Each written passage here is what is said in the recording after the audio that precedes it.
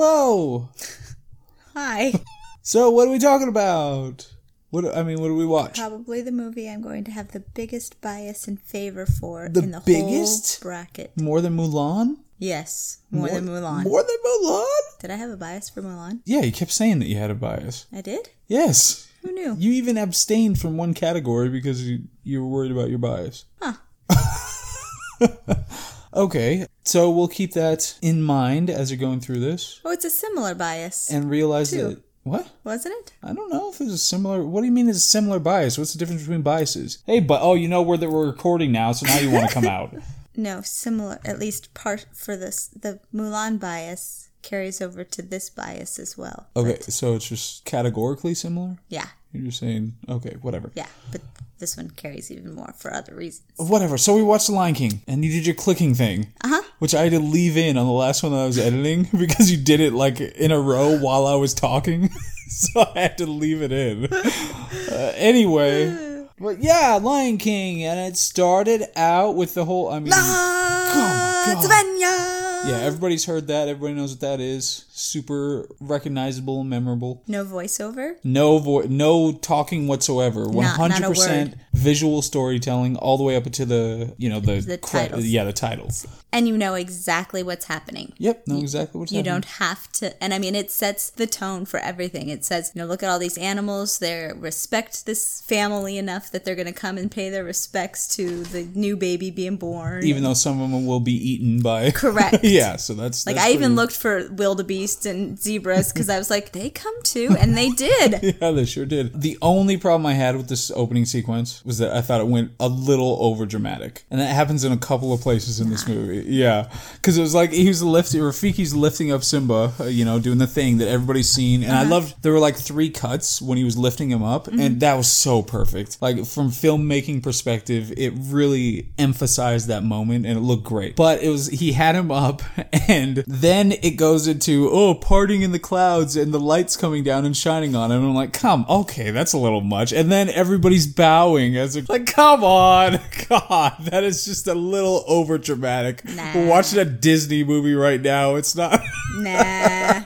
It's not Apocalypse Now. Nah. It's not like it so was just somber right. or whatever. I was like, come on. But then it goes to the title sequence, and then it's like that whole little package thing is pretty awesome. It's pretty amazing. And all the colors and all that stuff, it just looked good. Yeah. And I know that you mentioned it, you realized at the end that it was Hans Zimmer doing the music, but I feel like this Disney movie throws back to where the music is telling the story again. Yeah, it does. Later it'll come up too, but yeah, go ahead. Yeah, but I mean, like, just the title scene, you get that bam with the music, abrupt stop to the music and the title. I mean, that just kind of sets the whole movie. Right, and I wish all of them did that. Yeah. I really do. Yeah, so we get past the title sequence, and then it's just... Do we talk to Scar after that? No, it's...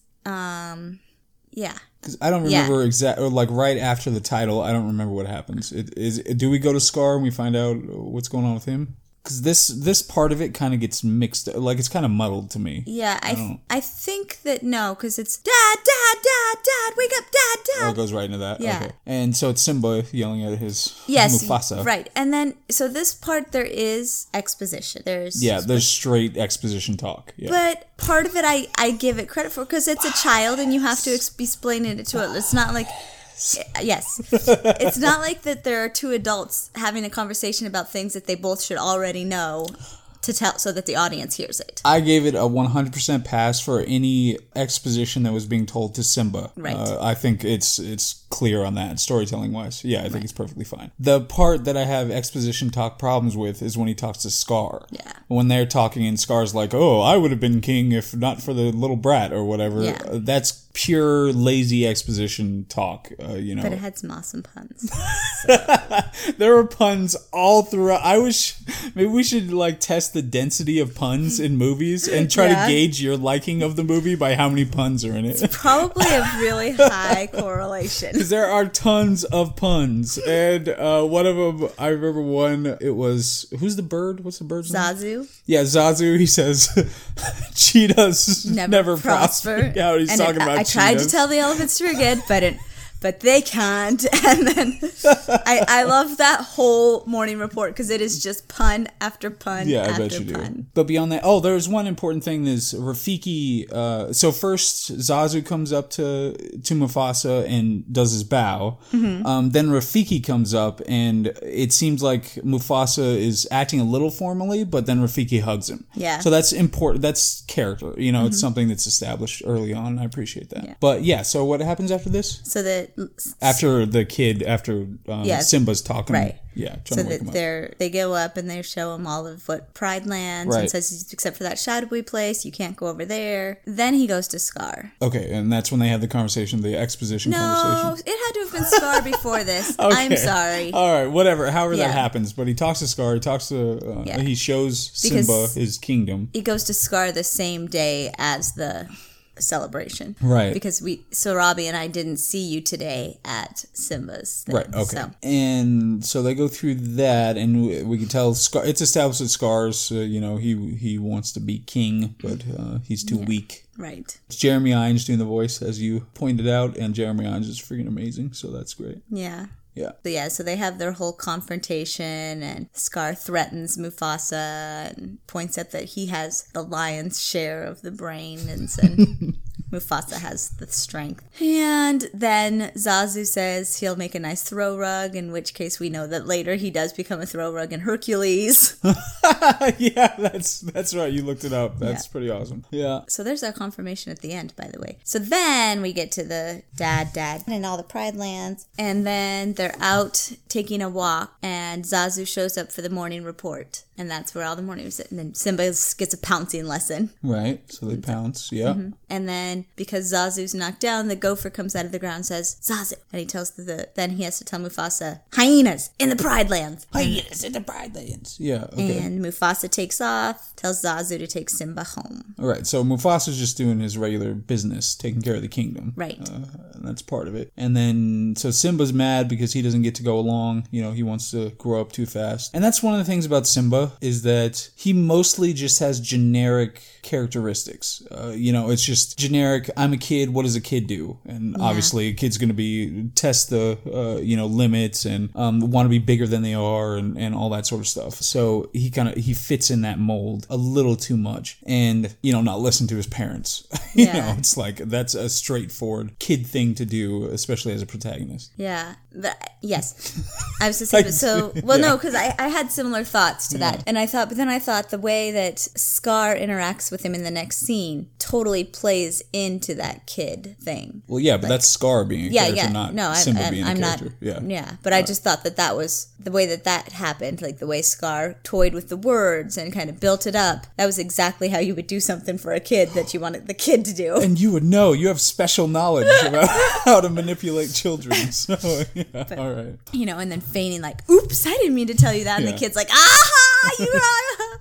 And the kid really eats it up. I really enjoyed that scene. Yeah. Like, just in general, I really enjoyed that scene, how they interacted with each other. Like, Scar, I wanted to be like, yeah, he's awesome, but he's kind of a dick, and he makes me mad. So, yeah, so he talks to Scar, and they go through that whole thing. And then Simba, now he wants to go to the Badlands, or whatever, the dark area, because he's a kid. Elephant graveyard. Yeah, the elephant graveyard, and Scar told him he can't do it because it's too dangerous. And so there's a little thing, Simba wants to prove that he's tough already, and, he's good enough to be king and all that stuff. Yeah. So he's inclined to do this dangerous thing. That's when he runs into Nala. Yeah. He goes home to tell Nala that Nala should go with him to this. And I like her reaction too. Like, what's so cool about that? Like, I like Nala in general. I wish, I know at some point I thought one of the coolest things ever would be if Nala was the one who, wanted to depose Simba and they had to battle it out. Like, they grew up and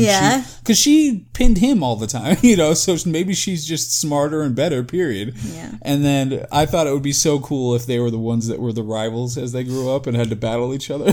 Yeah. Yeah, but it didn't happen. No. I kind of guessed that wasn't going to happen, but I still would have been neat. But they're friends. They're friends, and you've got some of the mothering happening. And we already had the... No, this is next. Oh, that's coming up? Yeah. I thought it was with Zazu. Oh, yes, because Zazu's watching them. Got it. Okay, yeah. So, they're having their baths, and you've got some Nala's like, I'm having my bath. And Simba's got the, no, Mom, I don't want a bath. And I mean, it's straightforward kid stuff, but it's cute. It's just enjoyable. There's that the puppy. That's what they do. They wait until we're recording to do that. Oh, this one's that one. The sister, not the brother, is being naughty. So then they have to ditch the dodo. God, I cannot believe how much you laughed at ridiculous, just little phrases like that.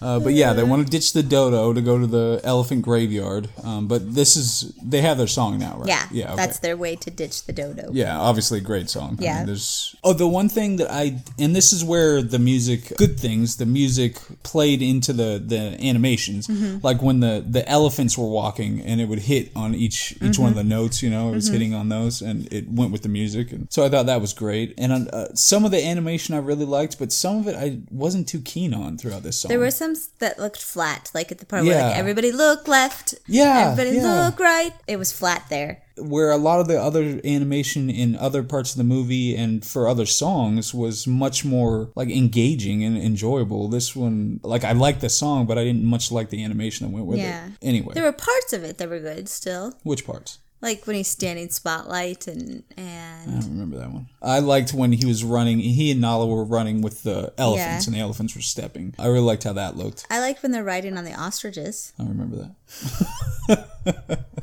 All right, but so now they end up in the elephant graveyard. So, and at the end of the song, I appreciate. So, two things also I appreciate about that song. One, it's like a old school Broadway where everybody around stops what they're doing, joins in the song. They're all in it. But then at the very end, you see the animals scatter. I liked that too. Not all of them though. There were just like a handful of them that scattered. No, they all scattered because there were only 3 animals left on screen: 2 giraffes and the rhinoceros that sat on Zazu. Every other animal was gone. No, but I mean a lot more participated in the actual musical than were in that last frame leaving. Yeah, but I don't fault it at all for that. I mean, it's fine. I get what you're saying. Yeah, and I liked that because it was just like go about your business again. Like like right away, the giraffe was over there just eating the leaves again. And wait, is Mufasa like a tyrant where they feel like they have to participate in the prince's song numbers, or they're gonna be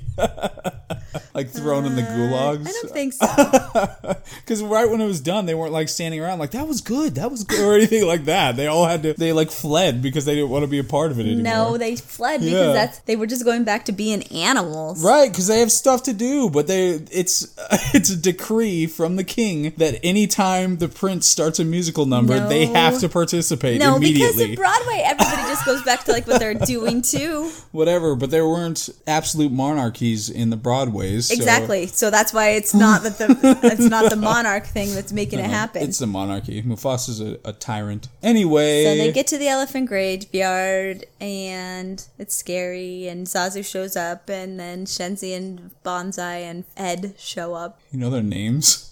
Yeah. All right. Am I on the right? Yeah, okay. So, yes, what are they? Hyenas. Laughing hyenas. Yeah. And one of them is played by Whoopi Goldberg. Mm-hmm. And I think she does a great job. Do you think they're the same hyenas that later end up in the zoo for Lady and the Tramp? Oh, I don't know. Maybe. Double check when we get back to it. Yeah. But, yeah, so they're messing with him. You know, they don't go right to eating him or anything, but they're... Mine's a Cub sandwich. What was the first pun? Do you remember the first pun? Because that was my favorite one. Yeah, hold on. I don't remember second. But it was a good pun. Then it was, did we order this lunch to go? No. Because there it goes.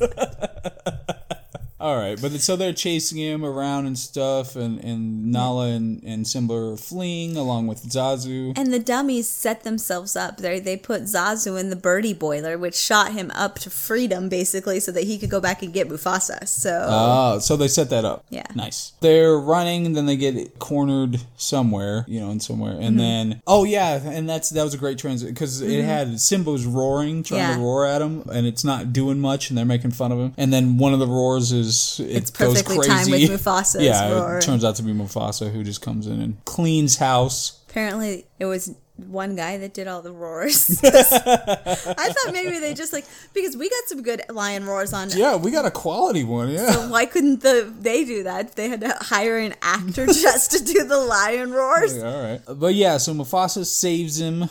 saves Simba, but he's really angry with him. Yeah. And takes them back. He says, Zazu, take Nala home. I have to teach my son a lesson. Yeah. In his James Earl Jones voice. Yes, Vader. Darth Vader. Yeah. But we see Scar is with the... Well, he's not with the hyenas at this point. The camera just pans up to where he's been standing over the ledge watching the whole thing happen. So if it's unclear, Scar was trying to set it up so that Simba would be killed by the hyenas. Right. So that... Which bothers me later, because later he's, makes explicit mention of that. Like I practically gift wrapped those cubs for you. Yeah. So they didn't really need to pan up and show that if he was going to say that later. Yeah. It's redundant. But so Simba and Mufasa are off, and this is, I have a problem with this scene. Yeah. What? Not the same one you have, because you're going to be like, oh, they're going to have the fox and hound line. We're going to always be friends, right?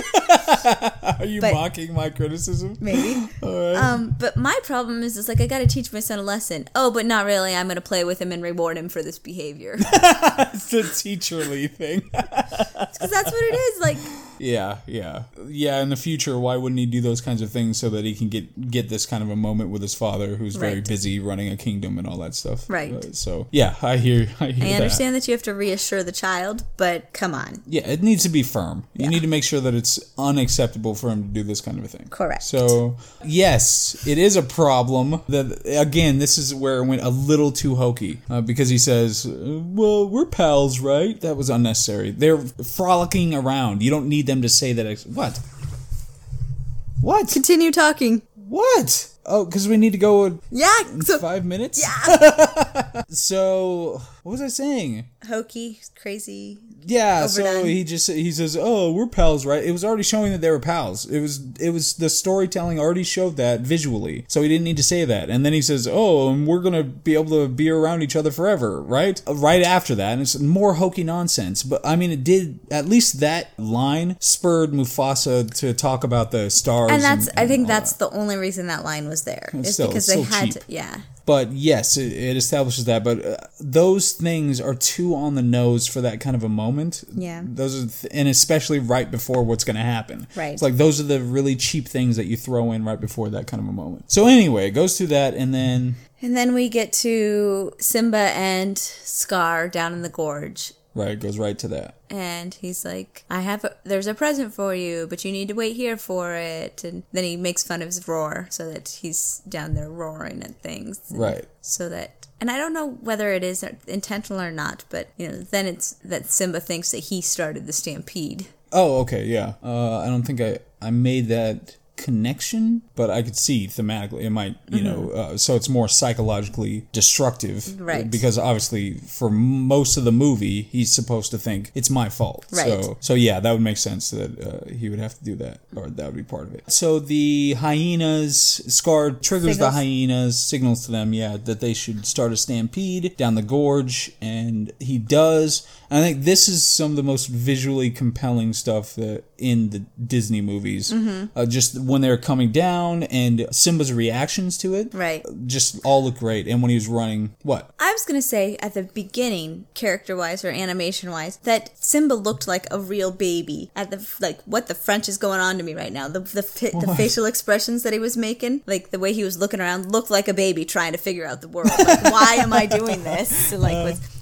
I'll take your word for it. I haven't seen that many babies. But I feel like that kind of carries through the whole movie, is that these characters are emoting. They're very expressive. Yeah. And I love even just the way their mouths move when they say certain things. Yeah. It's really good. A little bit of Prometheus school of running away from things, because he just runs directly away. He's a kid. You give him some kind of latitude there. But he ends up on the branch deal, and then Scar gets Mufasa to come and... Yeah, he does. He runs over there and gets him. Oh, yeah, he does. Right. Just shake your head. Because Zazu and Mufasa are walking along, and they notice that the herd is moving, but it's no big deal until they find out that Simba's down there. Yeah, so Scar comes up and says, and then Mufasa goes down there and he's trying to save his kid, obviously. And I think this actually was animated really well. The way that he has to, he goes with it and then has to find a way to curve in and turn back to go get him. I thought that looked great, because it could have very easily been something that seems like it's really really easy to get through, Right. you know, but it didn't seem like that at all. No. And so he gets him, and he gets like, he's carrying his kid, he grabs him out of the air and is carrying Simba, and gets hit in the mouth and drops him and all sorts of stuff, and then finally gets him thrown up onto a ledge and is trying to crawl out himself. Yeah.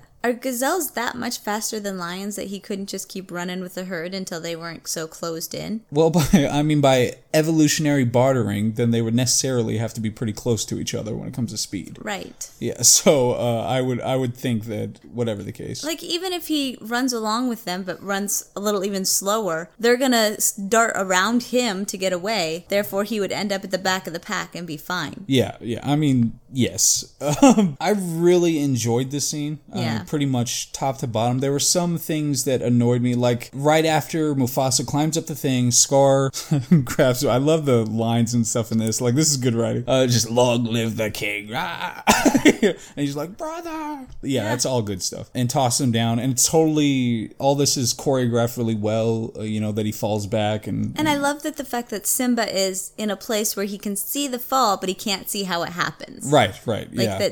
and it just makes sense. Like, it doesn't seem contrived at all. Like, Yeah, because the way the landscape is. And it's, yeah, that's good. The thing that I have a problem with is right after he falls, right after Mufasa falls, then the herd's done. Yeah. You know, it's like, come on, at least like have it go for a little while and build that up so that it doesn't seem like he could have just, you know, stepped aside for half a second and been done and fine, Yeah. instead of climbing up and getting assassinated. Yeah, so then Simba goes down to check on him, and this is a really sad thing. You know, he has to nuzzle up to him and all that Yeah. stuff. It's really sad. He crawls under his paw. Yeah, and he's trying to get him to wake up, and that looks great. And then another moment that annoys the hell out of me, actually, is that Scar comes up. He could kill him right there, you know, he's right there. They don't have forensic scientists who are going to come in and find out where who did the killing. But he doesn't. He says, run and leave forever, and then tells the hyenas to kill him. But maybe this is where you were telling him at another point in the movie. What? What point? Oh, no. You were saying while we were watching, even, like, dude, that's your nephew. Why would you be doing that to your nephew? That's exactly the point, though, is that they should have set that up. They should have set that up in the beginning. It would have been much more interesting character and structure if Scar had demonstrated in the beginning that he wasn't trying to kill Simba because he was worried about it. Like, he wants to kill Mufasa, not because he has a special hatred for him or anything, but because he wants to be king. But he doesn't want to do that to his nephew. If they had set that up in the beginning, it would have made much more complex characters and structure and everything else. And that's why Simba had survived, that would have made it so much more interesting. We skipped Scar's whole scene. Oh, his song and all that Yeah. stuff. I really liked it. Yeah. Do you like that song? My child self doesn't like it. It's Yeah. too scary. Yeah, it has a whole friggin' Nazi rally. Like, all of them marching. Hey!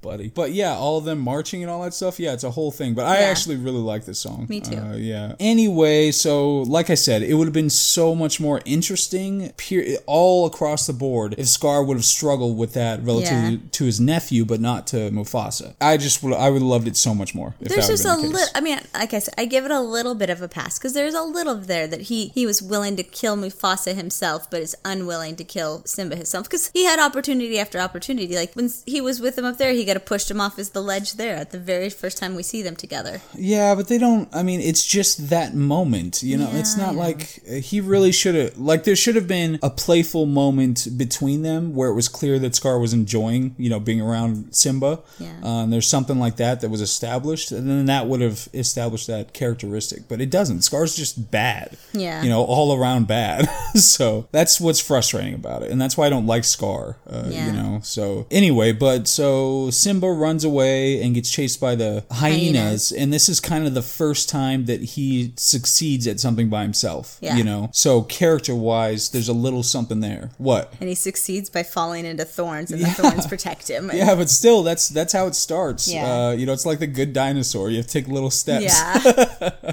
But so he gets. Are you checking how long it's going to take to get there? Okay. 13 minutes. But yeah, so he succeeds for the first time getting away, but he goes through the thorns and gets away. The hyenas don't get to eat him as they were supposed to do, and Scar doesn't know that. And obviously, this is a very basic setup when it comes to adventure tales historically. Right. Is that the rightful heir is off in the world somewhere. He was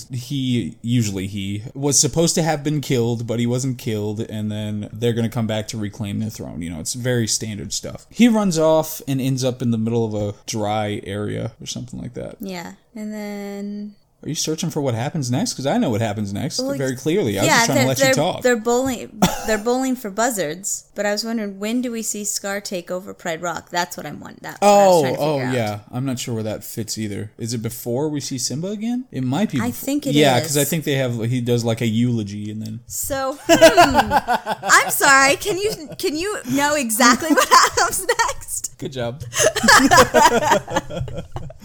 Yes, so we got that established though. Scar's taken over and he's bringing in the hyenas to help govern. And he says it's a new day. I was so mad when Bonsai threw his thorns at Ed's nose. What'd Ed do? Nothing. Yeah, that I thought it was Whoopi Goldberg first. Yeah, and I was like, all right, well, she was talking. That had it coming. She had it coming. Yeah, but yeah, it was Ed, and that was kind of a jerk move. Yeah. Okay, so yeah, now we're bowling for buzzards. And they have a little discussion. I like how that discussion goes. Pretty funny. They take Simba back and give him some water, wake him up, and Simba's still depressed. He's just like, I don't care, I'm walking off into nowhere. And a little bit of character here. Yeah. I appreciate that. But then they're like, Hakuna Matata. And go through that whole thing. Excellent song, obviously. Of course. And I loved the lush vegetation. Like, it was beautiful. This is where I start loving the animation. Yeah. I mean, I love the way that Pride Rock looks, and a lot of things about the characters and all that stuff. But I definitely love just how lush, and when they're grabbing the bugs and how varied and great it looks when they're eating the bugs and all that stuff. I love that part. Do you want to use pictures from my classroom for your video? Maybe. Okay. Yeah. So then after that, they have their whole thing, and you have your very favorite grow from child to adult montage. Yeah, I'm not. It's not so bad in this. I know, because in this he starts out as a baby, but he doesn't do much as a baby. No. Then he ends up as a kind of toddler or older kid, right? Where he's talking about being king, and then he goes to adult, right? Yeah. So, but I like this transition. I think it's iconic. It looks good. I love how they're walking all across the log and the moon in the background. And the background's changing. Yeah, I really like the transition, so it's good enough for me. Yeah. Then they are all laying in the grass talking, and Timon's like, do you ever wonder what those things are up there? Right. The firefighters, and Pumbaa's like, I think they're just big giant balls of gas, which is a joke because he's gaseous. And because they are. Yeah. Yeah. Okay. And then Simba tells what his father had told him, and then he goes and flops down and is depressed because, here his father told him this, and he's like, what a crock of... Oh my God! The first, and it's dropped by you. It's dropped by... That's pretty funny. Obviously, I will edit that out. Thank you. I will censor that, but wow. What else? It's kind of a little contrived because he drops down and his scent goes out on the wind, and Rafiki grabs it. Yeah. And realizes that Simba is still alive. But then that transition to... At least unique. Yeah. But you didn't even mention anything about... Because you brought up the thing in The Rescuers. I've been waiting to pounce. Just like Simba was going to pounce on the stupid bird guy. I've been waiting to pounce for you to say something about this moment. When he flops down and the stuff goes flying. Oh, about sex? It's not! I did research. That's not what it says. It says SFX. I know exactly. Special effects. I know. It's in... You didn't know that. It's in Frozen. I 100% knew that it... Why do you think I didn't mention it? Hunchback of Notre Dame. Why do you think I didn't mention it? Because I knew. It's in some other ones, but that's what special effects people do. It's a joke amongst special effects people. I only mention the ones that I know, for sure. Whatever. I'm not going to just go with some urban myth. Oh, yeah, all right. Whatever. Anyway... And that's not what Aladdin says either in Aladdin. He doesn't say take off your clothes. It says... He says something about the cat. He says, like, get away from me, you cat, or something like that. So that's not how you represented it to me when you initially told me, because I didn't know anything about this stuff. And you were just telling me, oh, there's sex all over the place in all these places. Do you know about the there penis is on the a cover? penis on the cover. Yeah, there is on The Little Mermaid. There is. I cannot fight that one at all. But anyway... So what happens next? Nala? Did yes, we get Nala yeah. now? So now we see that Scar's calling Sarabi, and Sarabi's like, "There's nothing. We gotta leave. And if you're half the kingdom, no, wait, that's the end.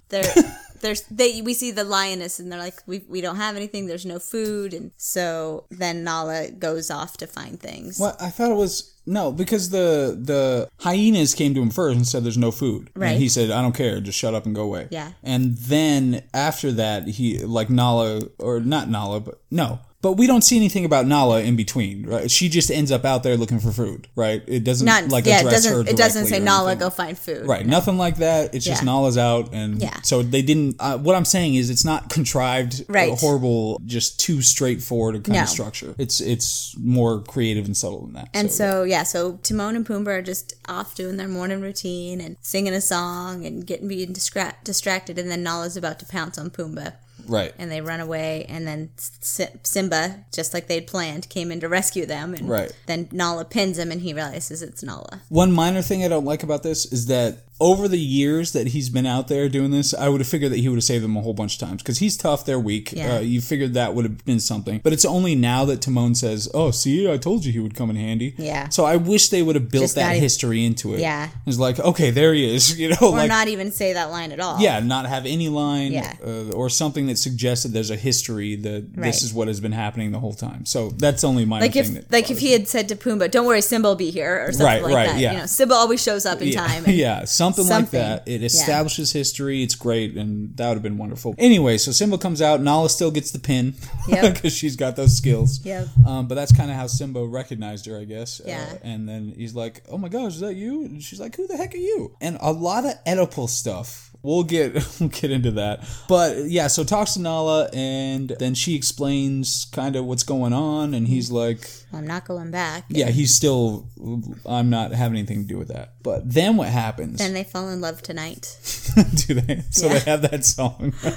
All right. Great song, obviously. I mean, so many of these songs are just those songs, that went everywhere and did everything that everybody's heard all the time. Yeah, they do that, and I really like the sequence. I think animation wise, it was just really fun to watch, and when they're all playfully batting at each other and the like. But he still never says he'll go back. Like, he's just like, no, I'm not going. Right. And then the monkey shows up. Rafiki? Oh, and Rafiki's the one who gets him going? Yeah. Rafiki and him have he has like kind of a Yoda thing going on. He's a wacky mentor who needs to tell the protagonist what he needs to hear so that he figures it out. Yeah, so Rafiki, and then does he see what? Go ahead, what are you going to ask? Does he see his father now? Yeah. Okay. Yeah. So he's looking up in the sky, he's like, oh, what's going on? And then his father shows up like the ghost in Hamlet, and he just tells him to remember who he is basically all he says. Right, but he says remember 3 times. Yeah. Just like the ghost in Hamlet says, I do, remember me.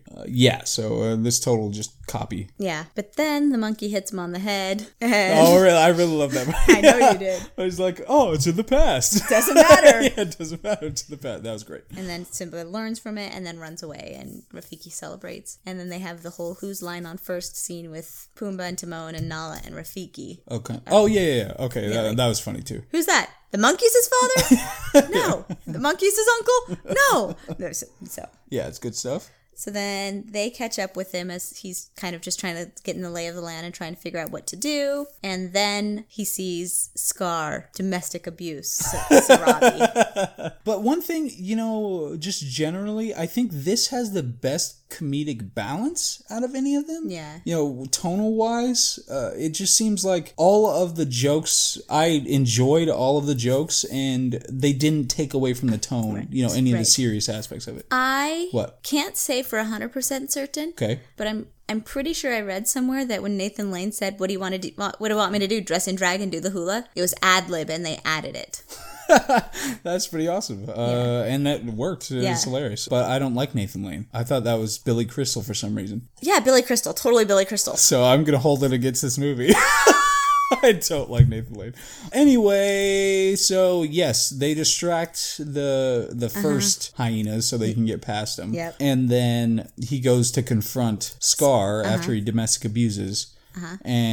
But he's up on the thing and they say, Mufasa, and everybody thinks he's Mufasa, even his mother thinks he's Mufasa. Oedipal, that's what I'm saying. I see. And obviously the whole thing is and you see this in a million movies, obviously I've talked about it before, but it's where the son has to defeat the father's killer to show that he's better than the father. Right. You know, it's that thing. It's a very straightforward application of that. And it has the cliche of the villain where the protagonist shows the villain mercy and then the villain does something else to get himself killed. Yeah. And it's just like, come on. Well, and you have the parallel too, and this is what you're saying, the more the Oedipal stuff is, he is about to die the same way his father died. Right. He's hanging it over and scars claws in him, yeah. And then he does not succumb to that. He jumps up and pins Scar instead. Right. It's really Oedipal. He doesn't bang his mom, but even though Nala looks pretty much like his mom. So. Well, they're lions. You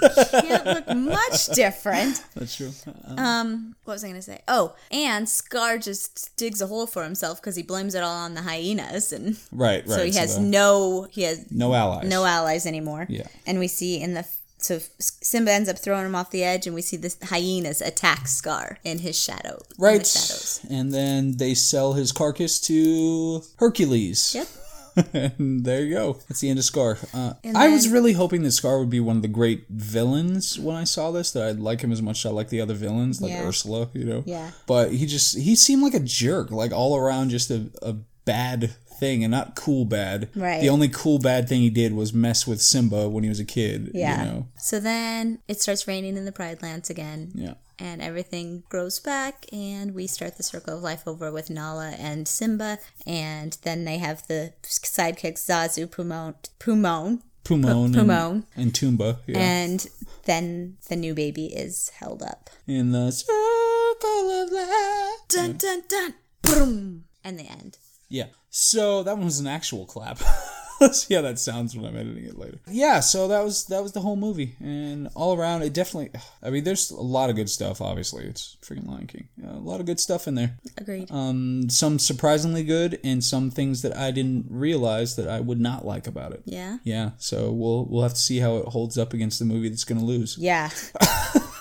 Wreck-It Ralph. Yeah, we'll see. I don't really like John C. Reilly, and he does the voice for Ralph.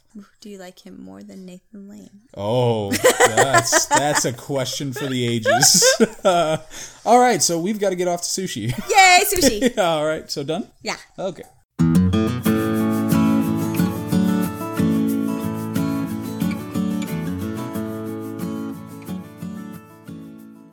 It's got curved technology. What does that even mean? It's curved. Are you ready to talk? Yeah. Okay, so what did we watch? Wreck-It Ralph. Wreck-It Ralph. Is there a Wreck-It Ralph 2? Yes. Oh. It's Ralph Breaks the Internet is what it's called. It is? Are you serious? Yeah, pretty serious. Oh. All right. What happened in this Wreck-It Ralph? So we start and there's a lot of what seemingly is voiceover. And it is, but then we find out that he's a bad guy at a bad guy anonymous meeting, and so he's telling his story at the meeting. So it's not awful, but I did laugh at that meeting when he did something. I don't even know what happened, but the little ghost guy from Pac-Man turned blue, and the other... Yeah, that was funny too. Yeah. But it had Zangief and M. Bison. I don't even know who those people are. I think it had Kano in there. Kano? Yeah. But didn't Kano and his fighting partner shake hands at one point? We're like, all right, want to go over to Tap House and get a beer or something like that? Ryu and Ken. Oh, okay. Oh my gosh. Just checking. That's from Street Fighter. Kano's from Mortal Kombat. Oh my gosh. Mortal Kombat! Oh my gosh. Dun, dun. But they referenced Turbo at one point, and I thought they were referencing Street Fighter 2 Turbo, and I thought that's what it was gonna be about, but it wasn't. I was disappointed. I thought about the snail Turbo. You know, there's a movie called Turbo, and it's a snail. Yes, I know that's the case. It's probably really stupid. I'm sure. So he's going through his narration and saying, oh, I'm a bad guy, but I'm really sad because they throw me off the building and I don't get to hang out with anybody and I have to live in the dump. Yeah. Right? Right. And he just wants a medal. And then it's the 30th anniversary of their game, which I really don't think that game would have lasted 30 years No, it's in pretty stupid. an arcade. But I don't... So this is a central motivation for the duration is his medal thing. But it doesn't make much sense. Like, he just gets a medal and then he's accepted? Well, that's what he was thinking. Any medal? Yeah, that's because he went... Yeah, you kind of were just checked out for this, for a lot of it. What do you mean I'm checked out? I was not checked out. I'm asking about, okay, what is the logical significance of this plot element, of this thing being the thing that's driving him along? Is it a MacGuffin, or is it some kind of legitimate... I think just in his mind that good guys get medals, and if you're a good guy, you're accepted and you get to be part of the crew. But it's so, like... limp. Yeah. I mean, it's like there's just not much. If he gets to a that. medal, then he'll get to live in the house, and that was what he said. I think he even talked to the governor guy about it. Well, I get that. But it's just that doesn't seem like there's much to that. You know, it's like I don't know. I even think that the glitch had more of more consequence that she was motivated. You know. Yeah. And something about her character seemed more significant, but even his character just seems like empty. I don't know. There's something really sterile about this guy. You hated him as soon as he opened his mouth. Oh, did I? Yeah, you even said that. Whatever. It annoys me, and I don't like it. Go on. So he crashes the 30th anniversary party, and they are like, you get out of here, you can't be here, and because he kept trying to put himself on top of the cake, and they're like, well, you don't have a medal, and he's like, and he smashes the cake, and they throw him out and say, see, you just wreck everything, and then he leaves, and he's like, I'm gonna go find a medal, and so he goes to the tap house. Is that what it's called? Tap house? Sure. I don't know. And searches through their lost and found and doesn't find one. And then some guy comes walking through and he's got like PTSD and he's like, climb buildings, kill bugs, get medal. And Wreck-It Ralph That's lucky. Oh, yeah. You get a medal? I can kill bugs. And then he knocks the guy out and takes all his clothes and Sophie's licking your glasses. Ah! You said her name again. Yep. Just note at this point that he stripped the guy all the way down. See, you keep telling me that. Because he found Zangief's underwear in the garbage, and then the guy was wearing Zangief's underwear. It's a huge coincidence. Zangief is. Zangief is one of the villains that was in the anonymous meeting. So the guy just didn't have the same underwear? Because that's what I thought. It's distinctive underwear. So? It's got a gold band and it's red maroon. I don't know about that. Ugh, anyway. So, yeah, so then he's just going to go off and so much of the movie feels meandering. Yeah. And it, like, there's not much propulsion to it, and it annoys me. Yeah. But he goes and fights the bugs, right? Hero's duty. Right. And he goes in there and he just breaks protocol all over the place and then freaks out and talks to the gamer that's the first person computer thing that's going through. And then he gets in trouble and then he sees, oh, that's where they keep the medals. So he went and broke into the headquarters, like the tower place, and got all the way up and got his medal just because he got there. And yeah, so just, you don't have to actually accomplish the things. You just get to that point and get it. Yeah. So, all right. And then he's so excited about it that he triggers all the bugs. Right, another serendipitously. So he serendipitously ran into the guy who had all the armor on to find out about and he happened to say, oh, you get a medal. So he hears that. And then he serendipitously stumbles into this rocket ship and loses his medal on the way to the rocket ship and lands, or when he crashes, he loses the medal. And then serendipitously, there happens to be the glitch there who needs a medal for the thing that she needs to do. She doesn't need a medal. She just needs a gold coin. Well, fine, but it's suitable for what she's trying to accomplish, and she happens to be there right at that time. You know what I really didn't like about that part? What? Is that, okay, double bars or whatever, they disappear. Great. But he's holding on to a double bar one as she's going away and like talking to him. You know, every other one he touches and it disappears basically. But he's holding on and he's holding on. She's talking and she's like, I gotta go. And then she's like, double bar. And then it disappears and then he falls. That's stupid. Yeah, it annoyed me. Meanwhile, the bug got eaten by the taffy.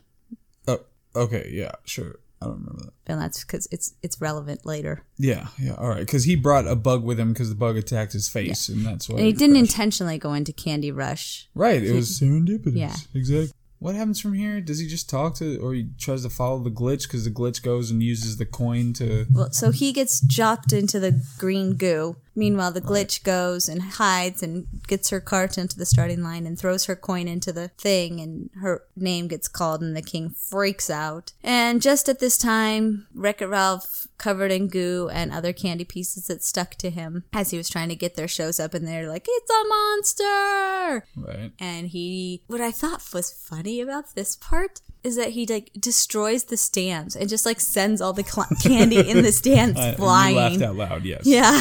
What I liked about this part was the names of all the race. They were ridiculous. Candlehead? They were awesome. This is ridiculous. Yeah, I like the names, but other than that, I feel like they were really lame. Care so much. What happened? Oh, he gets captured by the king, and right, because the gumball or whatever pulls the green stuff off of him, so they figure out it's Wreck-It Ralph. He's in a cupcake. He gets stuck in a cupcake. Right. And they see that it's Wreck-It Ralph, but they can't get the cupcake off of him, and then he goes rolling off the cliff or something and breaks the cupcake at the bottom of the cliff. Meanwhile, Fix-It Stanley? Sure, yeah. Fix-It Felix. Fix-It Stanley, yes. Is looking for Ralph because their game is now out of order because he wasn't there to wreck the building. And so... All right, so he abandoned his game, so nobody wants to play it, or they say it's out of order because he's not there. Because all the characters were freaking out on it. And yeah. So Felix goes to find him and runs into Jane Seymour. Not Jane Seymour. What's that? Is that from Glee or something? Or is that the actress's name? I don't know her actual name. I feel like it is Jane. Maybe it is. Krakowski.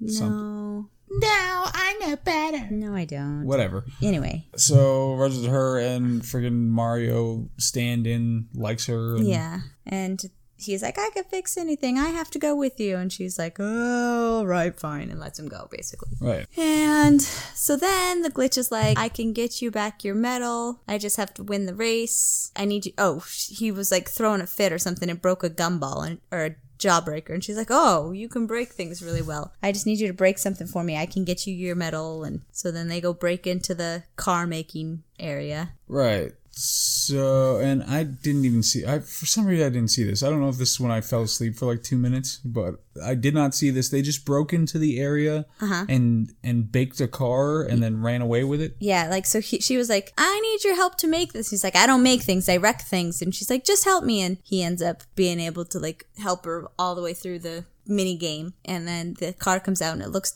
like a disaster, and she's like, "I love it." So she gets in the car and she's like, "Go." And she's like, "I don't know how to drive this." And then the king shows up because they find out that she's in there, and Ralph pushes her away and gets on the back, and he uses his hands to propel them. And then she's like, "Go through the wall there. Go through the wall into the gumdrop." Okay. So the sugar-free lollipops. Yeah, all right. And then they go through the wall, and the king doesn't know where they went. So they're criminals. Yeah. But it's they just clip through the wall like speedrunners do when they're playing video games. Mm-hmm. Yeah, they clip through the wall, and that's where they find where... The magic whistle to take them to another land? No, because that's built into the game. It's problems with the code that lead to your ability to be able to clip through walls to advance in games when you're not supposed to. I see. So it's not the same. Okay. At all. Anyway, so this is where the glitch lives, and it's a volcano with a bunch of Alka-Seltzer, whatever. Coke and Mentos. Yeah, Mentos and soda at the bottom, right? And then, puppies... Hey! Show some courtesy. So, there's Coke and Mentos and the Fresh Maker. And Jinx bought me Coke. Get it? Because we were talking about Coke? Because Coke's in there? Did you get it? You got it. I can see she got it. Okay, so then they're in there, but he makes her there was something stupid about this, and I can't remember what it was now. What was stupid about it? Unjinx, you bought me a Coke. We'll just say that. No, you got me a Coke. Stop it. I'm not doing the whole rest of the stupid thing by myself. We'll just pretend. Just say that's a Coke and give it to me. Come on. She is loving this. Like, she's gleeful right now that she gets to pretend like it means something. Well, you can't sign language it. Just hand me that thing, say it's a Coke, and then we'll call it good. God. Thank you. I was totally Jim and you were Pam. Yeah.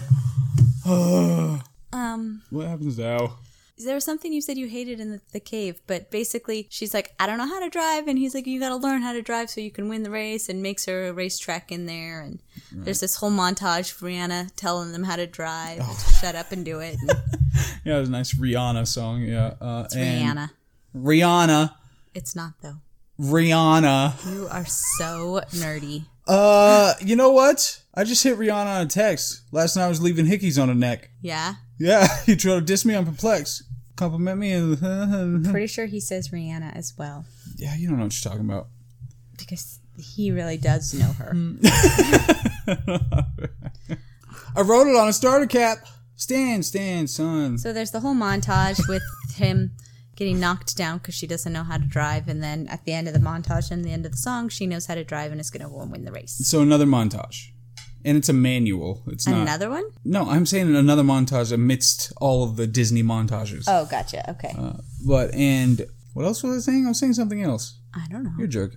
Sarah Silverman, though, does a good job as the voice of the Glitch. Yeah. I like her. John C. Reilly is he's just dull and nothing. Yeah. Like, there's nothing to this freaking guy. But anyway. So, yeah, she knows how to race now, and they're going to go race. And another serendipitous moment, because when they go out, then she says, hold on, I have to go back inside. Yeah. And then she goes back inside, and then the friggin' king shows up. Right. Right then, and is like, well, you actually can't let her win because then it'll ruin everything and they'll have to close down the game, and she's the Glitch and she can't escape because she's a Glitch, and so she'll die if they have to close the game down, so just do it for her. Your explanation skipped a key part of It that. did not skip a key part. It was perfect. No. If she races and wins, she becomes one of the main characters that the gamers can choose. And then she'll be racing and she'll glitch while she's racing, and they'll think that the game is broken, and that's why they'll have to shut the game down. Which is exactly what I said, so great. Mm-hmm. And then, so the king leaves, and she comes back and gives Wreck-It Ralph a medal that she made, that looked terrible, obviously, because it's homemade. And then he's like, no, you can't race. And breaks the crap out of her car. Breaks it. Because he's trying to save her, because he just believed a random person that he talked to. Right. Well, the king that he talked to. And didn't think, oh, well, maybe he has ulterior motives. Right. And then later that will be undone by believing some other random thing. And he didn't even question, like, how did you get my... I mean, he questioned, but he's like, that's not important. Like, how did you get my medal? Oh, right, yeah. Because the king went into, like, the game code, and that's how he got the medal out of the thing and gave it to himself. Right. And we see the Glitch's little code just off by itself, not attached to anything. Right. So, all right. So then, and in somewhere in there, Fix-It Felix got put in jail. Yeah, I think all the like secondary plot line with her and Fix-It Felix is all stupid and pointless, and I hate it. And so Wreck-It Ralph goes back home with his medal, and no one's there. They had all left because their game was being unplugged. Right.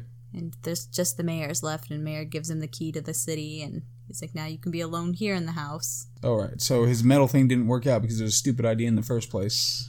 And so now that it didn't work out, now he's going to go try to do the right thing. Well, yes, but he throws the medal at the game screen, and he knocks the out of order sign a little bit, and then he sees the side of the Candy Crush game. Serendipitous! That what's-her-face is on the side of the machine. Oh my god, there's no way that Lion King has this many serendipitous stupid plot points. But anyway, go on. And then he's like, wait a minute, why is she on the side of the machine if she's just a glitch? So then she goes back, and she goes back. He goes back. The glitch got put in jail somehow. She was chained. Yeah, I don't remember how she got jailed either. Like, I don't remember how friggin' little Mario wannabe dude got jailed. I don't remember how she got jailed. I know how Mario did. He knocked on the door, and the sour ball guy said... He opened the chocolate trapdoor. Right? Yeah. I got it. Yeah. Okay, but I don't know how she got in there, but she's jailed. Yeah. So Wreck-It goes and breaks through and gets Felix out, and, Felix does his whole, I'm not your friend, and I'm your friend, and I'm mad at you, and I'm not mad at you. And then he fixes the... Oh, we forgot the part where the two people fell into the Nestle quicksand, and she had to punch him in the face to make the Laffy Taffy laugh. Yeah, we forgot about that. Make sure to nail that one down. But so then he fixes the car. Yep. And they take the car to the girl, and the girl's, you're like, you got to race, but you don't have to come in first. You just have to cross the finish line. Because, Wreck-It Ralph, when he got back, found the little sour ball thing and put it in his mouth to get information. Right. So he tortured it. Yeah. It was pretty much waterboarding. Yeah. Yes, exactly. Literally with saliva. Thank you. That was the joke. I want to go to Wegmans. Did we go to Wegmans on Sunday last time? Sunday? Yeah. Maybe. You mean for food? Yeah. You want Wegmans food today? Kinda. Partly because I want coconut water. So you don't want Wegmans food, you just want coconut water. Well, I want both. I want the dumplings and the spring rolls. You did like those quite a bit last time. I did. So geez, why? So then the race starts and she's in it and she's... But, okay, hold on. So this whole plot point about her not having to get first, what is the significance of that? Why does it matter in any way that she doesn't have to get first now? Because... Like, it doesn't serve any other plot element. She doesn't have to that she doesn't have to get first. Because she did have to get first before to get his medal? Is that what you're saying? No, I'm saying that like, what's the significance? What would be different if she did have to get first versus not having to get first? Well, she's never driven in a race, supposedly, and she's... Well, fine. I understand that it makes it less difficult for her, but I don't... Like, there's no other connecting part that makes it significant that she doesn't have to get first, except they said it at one point. I don't understand the question. Well, I'm saying it doesn't have any significance. Like, if she had then not gotten first, then it would have been significant. But she went and was the only one who crossed and got first, so it doesn't really matter. I see. So you're saying that, why did they say that if they were going to have her get first anyway? Is that what you're saying? Yeah, and what does it mean? Like, does it suggest something thematically? What does it do? What is the point at all of having that plot element? I don't know, maybe they were trying to take away that motivation and then just so to demonstrate she's just that awesome anyway because she doesn't need that extra external motivation to do it. I guess. I don't know. It was stupid. But, yeah, but she's racing. Is she racing now? Is that where we are? Yeah. Because everybody else took off and then she gets there late, but she's like, I'm still going to get first. And then takes off and then the bugs attack. Yeah. And so they're attacking the finish line while she's racing and she uses her glitch to her advantage. And then... Which is cheating, BT dubs. So that's how she gets to the top, is by cheating. But all right. And then she finally catches up with the king and she glitches to get her away from him and he goes... But before that, they're fighting. She's stuck on his hood, and they're shown on the big screen fighting, and that's when Wreck-It Ralph and Fix-It Felix realize that he's actually Turbo, because he starts glitching. Because he's flicking around. And I like that plot element. I mean, it's frustrating because it's the only other thing, that they need to tie in some way. So it's really clear that that's what they would have to do. They have to tie him in somehow, but... I still liked it as a plot turn. We didn't even talk about Turbo other than who we thought he was. No. It's always, when you jump from a game and you try to be part of somebody else's game, now it's called turboing because he did that and killed 2 games. Right. So, but then they race, she wins, but crashes right at the end because before finishing, because the bugs, blow up just serendipitously. And then her thing's broken, but that doesn't matter because Fix-It Felix is right there. And then they crush the finish line, but that doesn't matter because Fix-It Felix is there. But it's just there are a whole bunch of bugs around. Yeah. So Wreck-It Ralph tries to run her out of the game. Right. Back into the lobby or whatever. And can't. She's still stuck there because she's a glitch. But did we explain that we found out that if she crosses the finish line, then she gets reincorporated. It resets the game so she gets reincorporated because the King Turbo guy actually untethered her from the game and that's why she's a glitch. Yeah. So, that's why she's trying to get across the finish line. And then Wreck-It Ralph is going to be all self-sacrificial, and he goes running back in to try to start the volcano of soda and Mentos, because that'll attract the bug things, which has all been established already. They set those things up, so that's fine. So he's trying to punch the thing down, and then the king jumps in and tries to stop him and is flying up with him. And it was also established that they turn into whatever they eat, and one of them ate the king, and then that therefore became the king bug thing. Oh, okay, yeah. And then Wreck-It Ralph breaks away and is falling all the way down, and it gets all super dramatic with slow motion when he lands on the thing. And I was like, ugh. He just lands on the thing, not to mention that the glitch came with her car and busts through, and that's the thing on which he lands. Well, how did she get a new car? Where did that come from? I didn't know her car broke. It was no her car. Her original car broke, and it was covered by a bunch of stuff. You remember when they were parked by the finish line? Oh. It was under a bunch of debris and stuff, and then they ran. I don't know. But then she jumped, and the car that she had was a different car. Oh, she must have stole it from someone. Oh well, she knows how to do that. So all right. And then she's like Jasmine. Just the thing is she could take people's things because of her stature. Yep. Anyway, but she saves Wreck-It Ralph because she glitches all over the place and saves him by getting there all super fast. And then how does it get all the bugs... she crossed they get rid of it. Go ahead. So all the bugs go to the volcano thing, including the king bug, and they all die. And then Felix fixes the finish line, and she goes across, and it resets the game, and we find out that she's actually the princess, the leader of the game. Right. She's the princess. Okay, great. And they all remember, and then she plays a joke on him, like, anybody who was mean to me is going to be executed, and just joking, I know who I am, jumps out of the princess, becomes the thing, and everybody lives happily ever after. Yeah, and then she wants to change the structure of the government from a monarchy to a democracy. She just had to throw that in. All right. Also, she maintained her glitch powers even though it was reset and she was retethered to the code. Right. So I don't understand why that's the case. Me neither. But, alright. So and then Wreck-It Ralph goes back and he still is the villain of his game, but he's like celebrated by the other people. Just as they were about to unplug his game. Then the owner of the arcade's like, oh, Ralph is back. And then everybody wants to play that game because they incorporate all the other misfit characters that lost their games. Right, like the Island of Misfit Toys. Yeah. We should watch that. Can we watch that this winter? Mm-hmm. Yeah? Yeah, we tried last winter and you hated it, but sure. Okay. Well, I have no memory of that, so... All right, so that was Wreck-It Ralph. Mm-hmm. Is there anything else about that? That it? Yeah. That all? Yeah. Okay.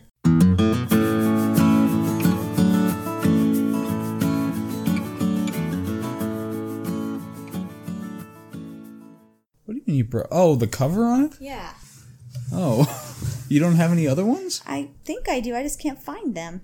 Why would you have extra ones anyway? Oh, okay. So it's not because that sounds like, without any context, that sounds like you're like some kind of mastermind who traffics in iPhone screen covers. I do. So this is The Lion King versus Wreck-It Ralph. Yes. Starting with animation. Lion King. We kind of talked about it in the thing. They're beautiful, gorgeous scenes. Beautiful, gorgeous. But then there are some that kind of fall flat. Yeah, but I want to know, did you feel the same, those scenes were flat as I did? Or was it just me saying that and you being biased? I don't know. Part of me wondered if it was the version we were watching. Yeah? Yeah. You thought it would pop more if we were watching the nice version the whole way? I was wondering about that. I don't think so. I think a lot of it was the framing and the choreography of the visuals for that one song I didn't like very much. Uh-huh. Because like you said, the left-right thing, mm-hmm. you know, it didn't seem like it was set up in a way that was visually interesting and, you know, at all. Yeah. I think in that one they lost a lot of form for function. Like they wanted to make all the animals going left and right. And so they sacrificed some of the deeper animation in order to get that movement with the song. Yeah, could be. But I didn't like when they were all in circles and it was like growing. You remember that image? Yeah. I didn't like that either. I thought it was stupid looking. But I did like pretty much everything when it came to Timon and Pumbaa. Yeah. When that all started, pretty much everything after that looked great. And obviously the Stampede was amazing. So I want to put a time-lapse video on that. They really are turning red as we sit here today. Oh my gosh. Time-lapse. No, not time-lapse. What am I saying? Stampede looked great.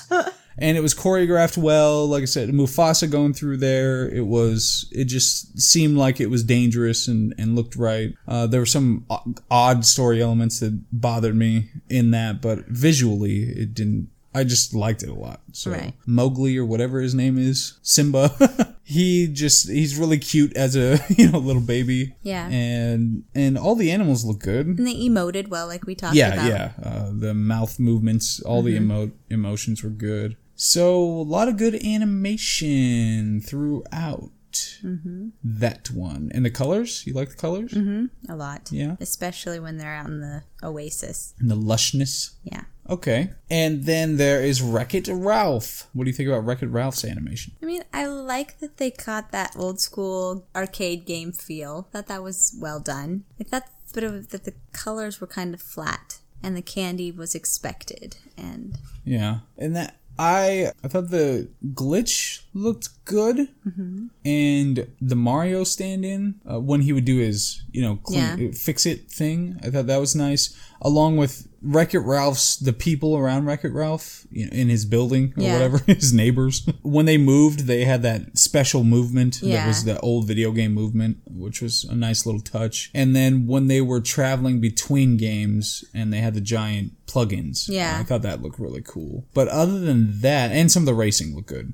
But other than that, I don't know. I did like the scene when they were wrecking her car or whatever. Wrecking all her the little girls, all the other racers. Yeah. Doing that was awesome. But other than that, like, I didn't much care for all the bug things. No. There wasn't a whole lot to that. And it seemed out of place, It seemed like a sharp contrast to the rest of it. I think that was the point. Fine, but I just didn't like looking at it for that reason. Yeah. What else? Lion King.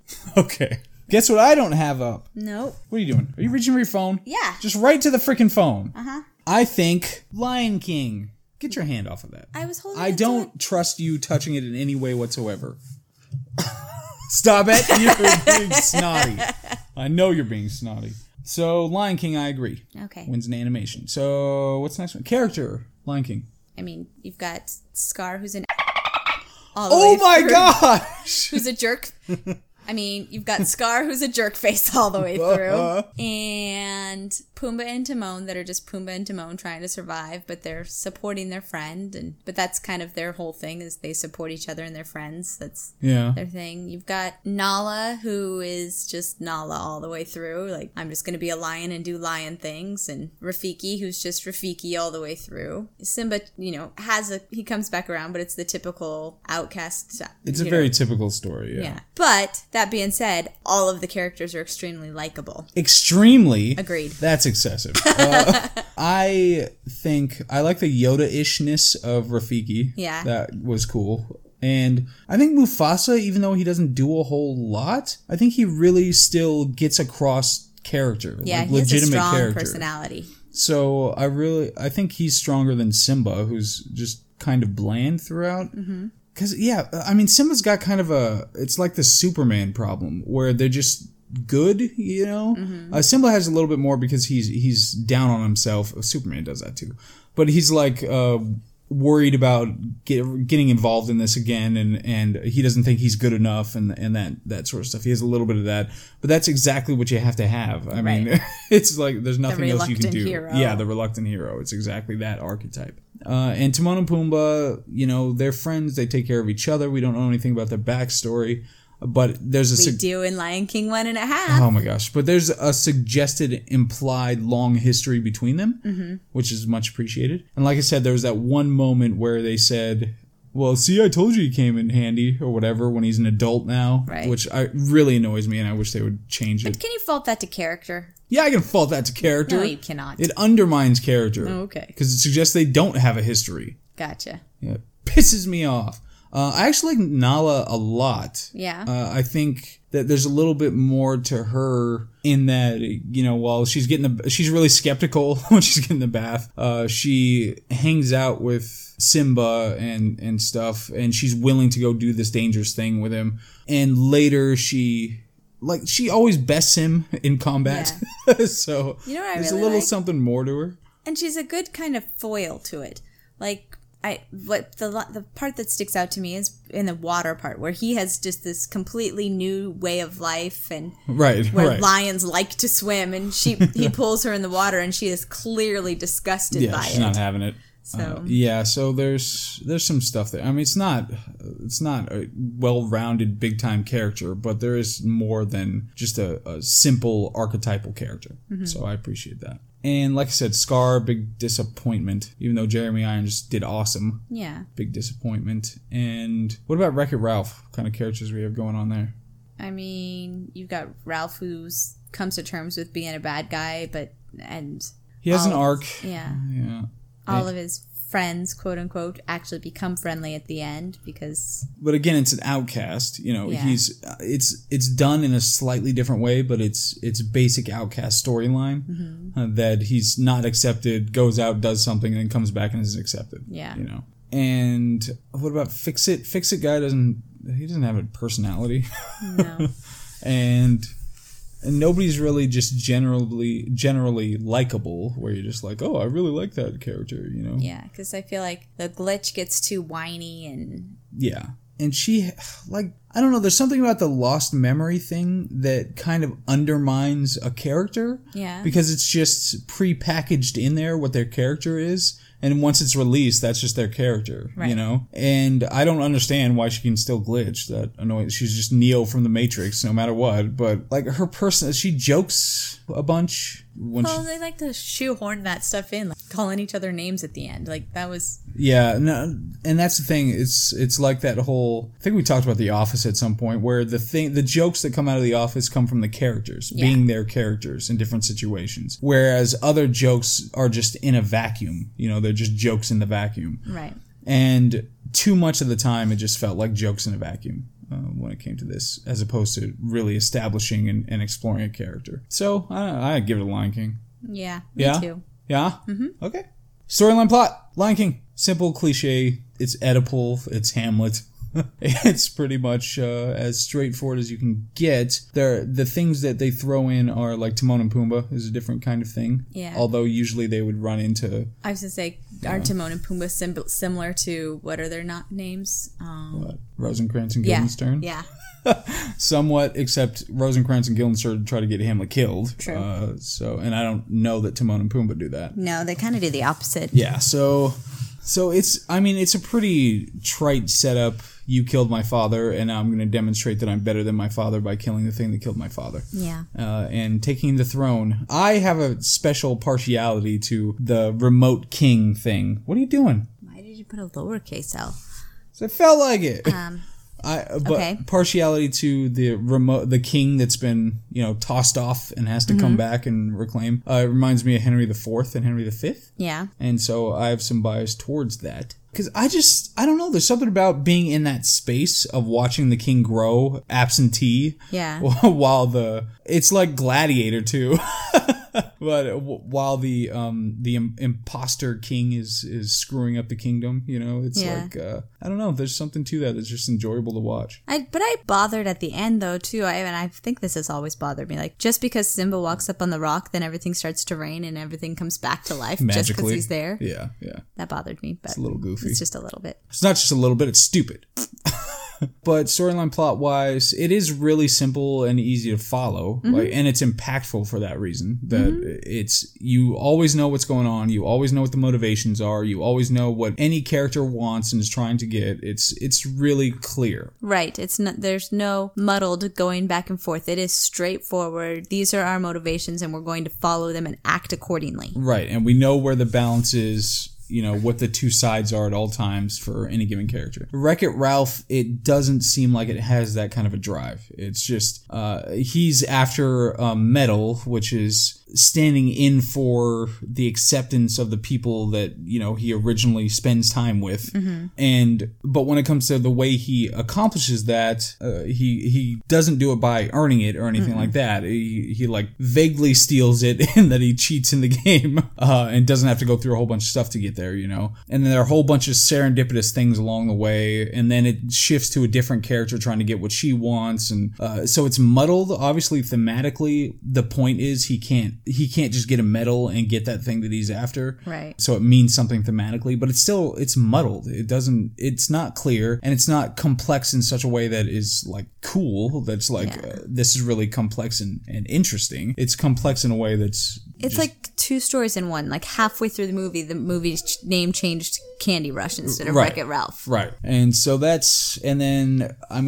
so much, like I said, so much of the plot just depends exclusively on serendipitous things happening.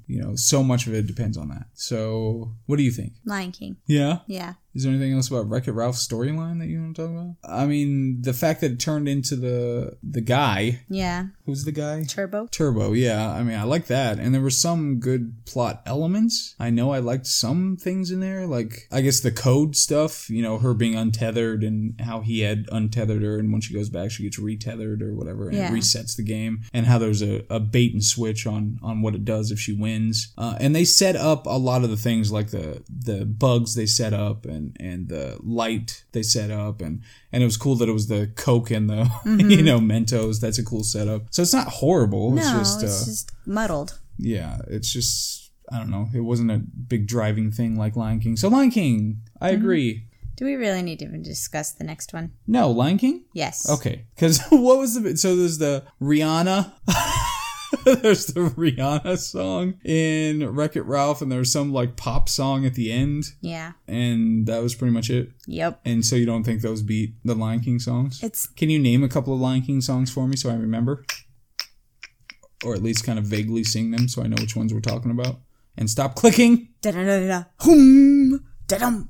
Okay. I don't want to hear that. It's clear Circle of Life. Your Okay. palm. Okay. So what's one? Oh, the Scar one. That's the one I was just singing. What was that one about? Be prepared. Okay. Yeah. So there's that one, and then there's. I can see what's happening. No, I Can't Wait to Be King. What? And they don't have a clue. Is that the one right after I Can't Wait to Be King? No. What's in between? Hakuna Matata. Okay. Yeah. What a wonderful phrase. And I Can See What's Happening. Matata. I Can See What's Happening. Is that the last one? Yeah. Okay. And then the Elton John Circle of Life at the very end for the credits. I thought it's not Elton John. I Can See What's Happening. Crazy stuff. No. Oh. Okay. So those are the songs. And they easily beat out Wreck-It Ralph. I'm gonna be a mighty king. Yeah. So, last one, memorability. Lion King has permeated probably more than any other Disney movie that we've encountered, right? Or any other Disney movie out there. I mean, it might... If we talk about personal memorability, it might be overcome. But when it comes to just permeating culture, like, has anything else permeated? Frozen? Oh my god, if Frozen and Lion King fight against each other and they have to go up in that category, I'm going to be super angry and there's no way Frozen's going to win. Yeah. Yeah, I will fight to the death. I will never have a Frozen classroom, so there's that. Yeah. But I mean, the Circle of Life, the lifting, I've seen a million just memes of him lifting, Simba up on the thing. Yeah. So many parodies. Hakuna Matata. I mean, there's a Broadway show. There's so much, but there's probably a Frozen Broadway show, right? There probably is. But yeah, there's so many things from Lion King. And I mean, memorability wise, there's this background structure thing like an Inside Out for Wreck-It Ralph that it's like, ooh, it's what's going on in the background, your game characters, Yeah. But other than that, I don't care. It's stupid and I don't care. Agreed. Yeah? Yep. So Lion King? Yep. So it's a sweep? Yep. A sweep? After we biasedly said in the beginning that there's no way that Wreck-It Ralph was going to win, then it doesn't win? That's crazy. All right. Alrighty. Do you know what's next? Yes. Stop playing with it. Stop it. Finding Nemo and Dinosaur. That's the next one? Yep. And that's the last one for round one? Last one in round one. Oh my god, it's been like a year of doing this? Right? Has it been? I don't know how this thing works. And I thought maybe we should orient at the beginning of each one where we are, like how many we've done and how many we have to go or something. I don't know, but I don't want to do that. Like in round two, you mean? Yeah. All right. Start round two. I can do that. Anyway, so Tiffany's messing with her case. She's not even interested in this anymore. So that is Lion King taking it with a sweep, clear 5-0. We had some rough ones leading up to this one, but there it is. Yep. And then we have one more, and that'll be the end of round one. Move on to round two, so it's going to get more competitive. And we'll go to Disney World? Yes. Okay. Get more competitive. No, we're going to Disney World after the end of the whole thing. And that's that. Okay.